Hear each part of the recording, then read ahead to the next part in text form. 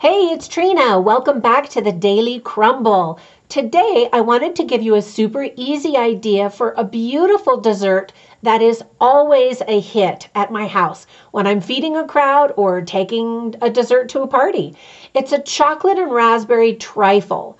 Now, trifle is an Old English name for a layered dessert that was traditionally created with custard, ladyfingers soaked in wine, fruit, and whipped cream.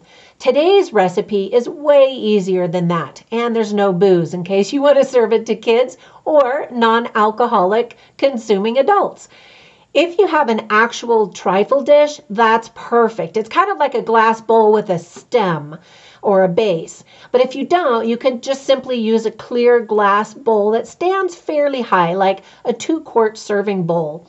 You're just going to be assembling a layered dessert that looks really pretty in a glass bowl when you can see the layers. So first, bake some brownies and then let them cool so you can cut them into squares, small squares, and they'll maintain their shape without falling apart. Place half the brownie cubes at the bottom of the dish. Next, pour half of the batch of chocolate pudding on top, then a layer of fresh whipped cream. Then put a layer of fresh raspberries on the whipped cream, being especially careful with each layer to push some of the various things up against the edges so that you can see the flash of red, for example, from the raspberries from the outside of the glass bowl.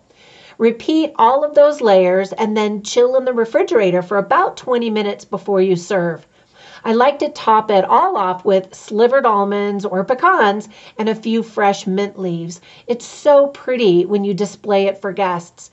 After that, it looks pretty messy when people are dishing it out, but you don't have to worry because it usually goes super fast.